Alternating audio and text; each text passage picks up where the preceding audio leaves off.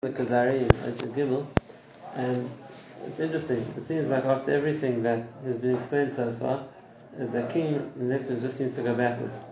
And the king says, Omar Kuzari, and he read the Dvarim Eile, Philosophiim, Yisrael Dikto Kubir al Sharadorim. And the king says, I see that the philosophers were more accurate in how they define things than in other explanations.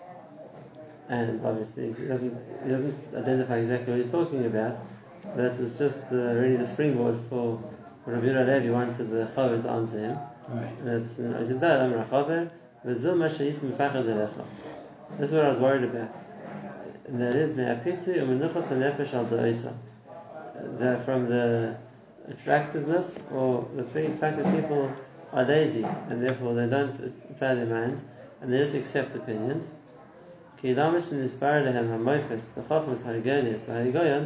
Because based on what they see in things that the philosophers can prove or that they understand, so then they think that these must be big chachamim, and they know that, and therefore batcha and the fashas on kol mashamru, then people tend to rely on them not just what they talk about nature, but also things which are nothing to do with nature. And they thought whatever the philosopher said must be true, must be provable.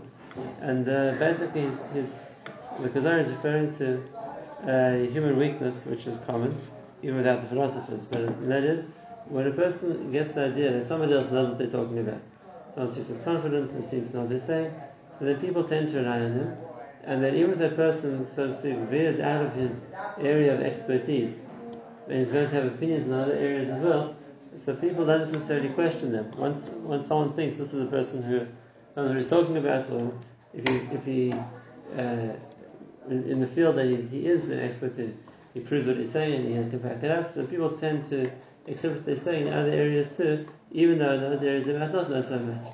And we see this a lot, especially in science. There's some things which are in the field of what a person's been able to verify or prove or ascertain, and they can talk with confidence. But then they talk about things they don't know about, and they can't prove with equal confidence, and people accept that as well. And as the Kuzari is saying, it comes from a certain self-deception. This must be a person who understands everything or knows what he's saying, and therefore even when they don't, people tend to listen to them. Right. And that's what the point that the Chacham wanted to bring out here. And that is, he says, that in areas where philosophy or logic or they'll call it science can explore, and they have a right to express an opinion, and there are areas where can't explore, and then they don't have the right to have an opinion. And one of the famous arguments always has been on this point, and that is, do scientists have the right to express an opinion about things which aren't physical? They claim that scientists always quickly claim that there is a soul, there isn't a soul, there is a God or there isn't a God, whatever else. That's not their field of expertise. It's not something that they would have a way of ascertaining. Right. And it's not something which, whatever they've studied, would qualify them to talk about. But they speak about it with such confidence that people think, well, they must know what they're talking about because they know about other things as well. And it's ridiculous because if one wants to approach it like one would a science, then you have to examine the evidence and understand the topic before just expressing a person's own opinion as being fact, and the stupidity of other people who accept it like that without understanding it. There's a beautiful story that I don't remember who the Rav was, but he was a well-known Rav, and one time he was sitting next to a non-religious gentleman in the train, in Israel from Haifa. So this person asked him, "Who are you? What do you do?" So he said, "I'm a rabbi, I give lectures on Judaism and the Torah." He said, "Who are you? What do you do?" He says, "I'm a professor in Haifa University. I teach about astronomy." He says, "Okay." So this professor turns to him and he says to him, "I don't know what the whole involvement and how much time you spend teaching and learning about Judaism. I think it's really well known that you can sum up the whole religion in just one line, and that is don't do unto others what you don't want done to you. So what's it to learn about and discuss so much?" So the rabbi says to him, I think something about astronomy. You can sum it up in one line. There's twinkle, twinkle, little star. What else is there to talk about? But it just brings out a point that the person who doesn't know the field, there's no entitled to express an opinion on it. You don't know the complexity involved. Doesn't have the authority. Right, he doesn't have the authority to speak, and that's why here also the Kuzari, he says, well, he accepts that the philosophers said the philosophers would know. So the response to that is the philosophers know. Yeah, thank you. The philosophers know what they've learned about, what they've understood. The philosophers don't know what they don't know, and it doesn't. That's not the area that they can talk about. And now he's going to give maybe a introduction to a concept which is actually a very important concept, and he's going to prove how what the philosophers say about the concept is coming from a lack of understanding rather than a deep understanding. And that is a concept which is spoken about a few times of the Arba Yesodis, the four basic building materials with which Hashem created the world. And we know that we talk about the Zohar, but it's really in the Sefer Yetzirah. There are four basic elements Hashem creates the world with, which are water, air, fire, and earth. Now, the philosophers, at least at the time, also understood this, or were aware of this idea of the four Yesodis, of the four basic elements. But the way they understood it is that there wasn't part of each of these elements involved in each thing. And therefore we talk about the way they understood it was a physical fire, water, air, and earth, and things are compounds of the physical components of them. And now the Chacham is going to explain that why that way of thinking is really based on a big misunderstanding. And that's what he says. Why don't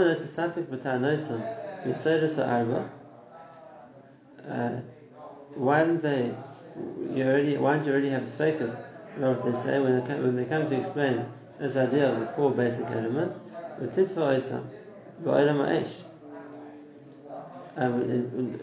Challenge them when they talk about the concept of fire as being one of the four elements. Where is it? They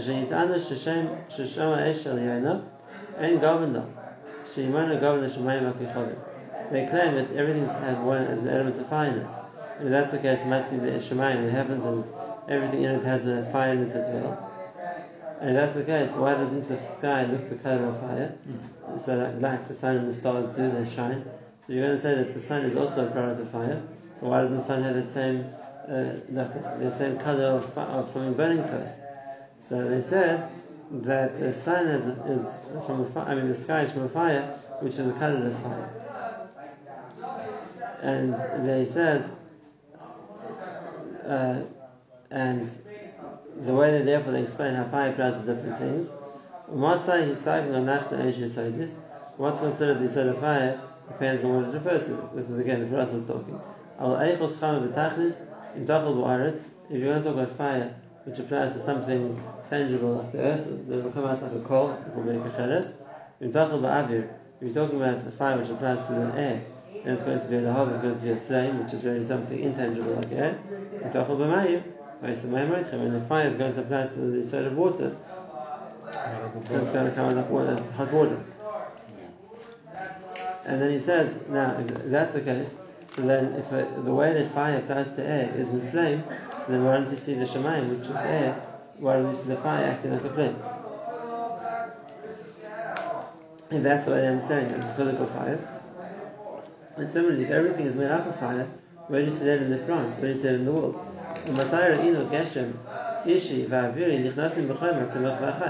This idea of the fire you just mentioned, where do we see that in plants or in living animals?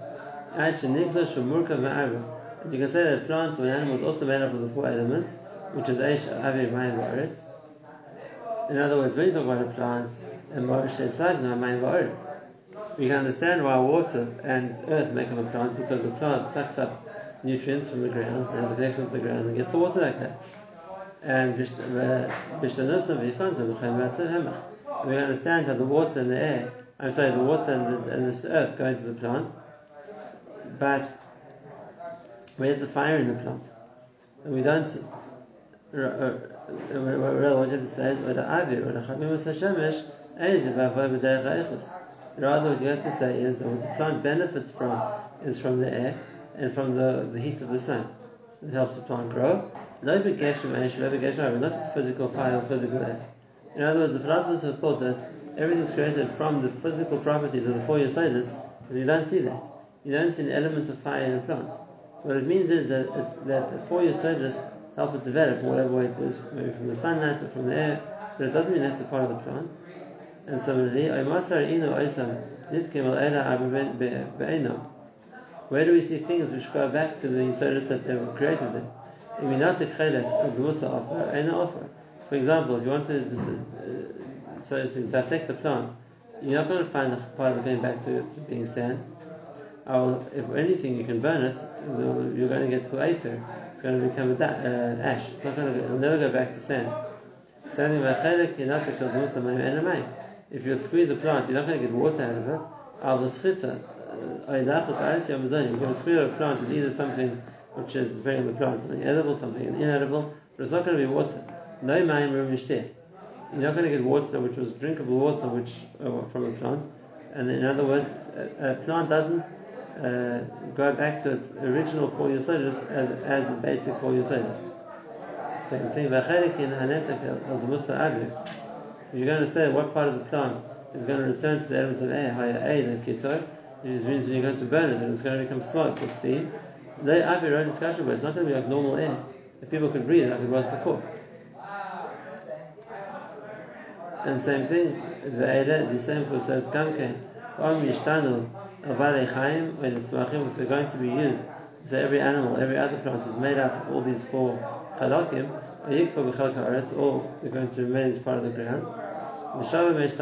They'll go from one form to another. And then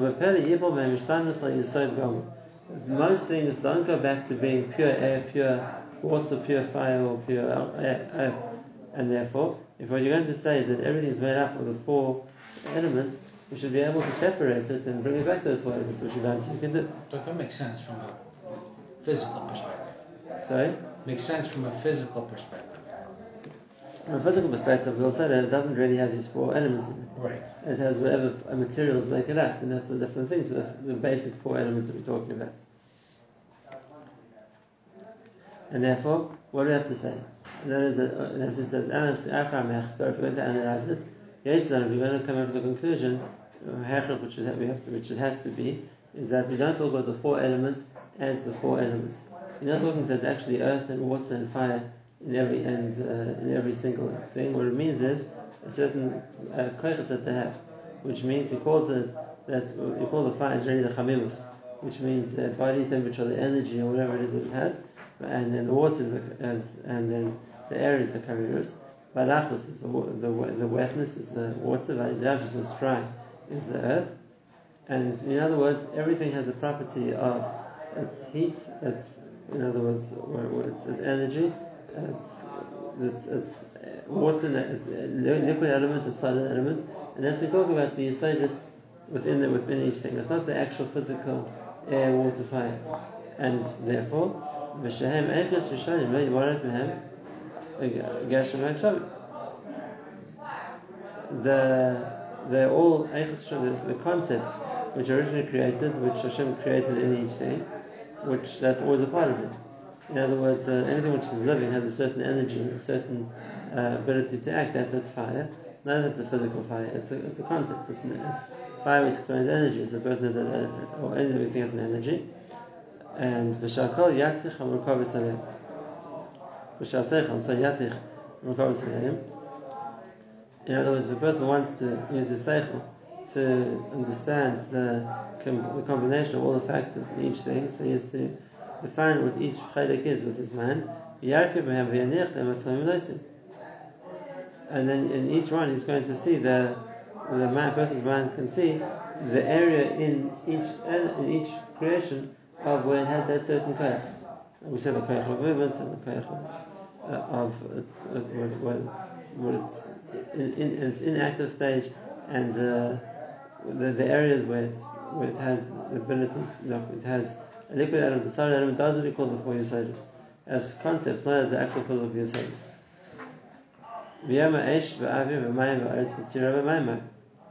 And whenever we talk about the four elements, Eish, Avi, Mayim, and Oretz, we're talking about them as the concept. Not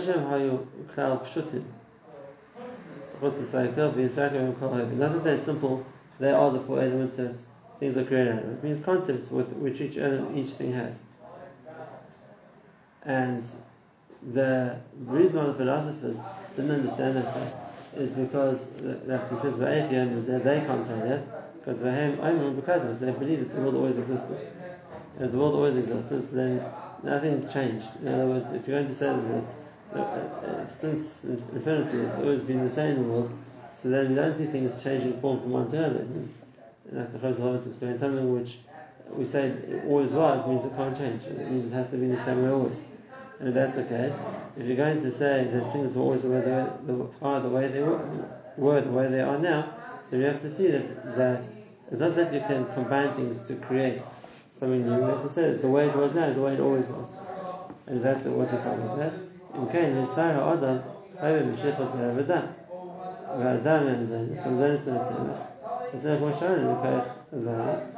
Where do things start from? So we know what creates a person, so to speak, the cells of a person, what makes them develop is the food he eats. And the food he eats, let's say it's an animal that eats from the tzemach, eats from the plants. And it's machin, so they get their koyach from, like we said, the water, the ground, whatever it is. And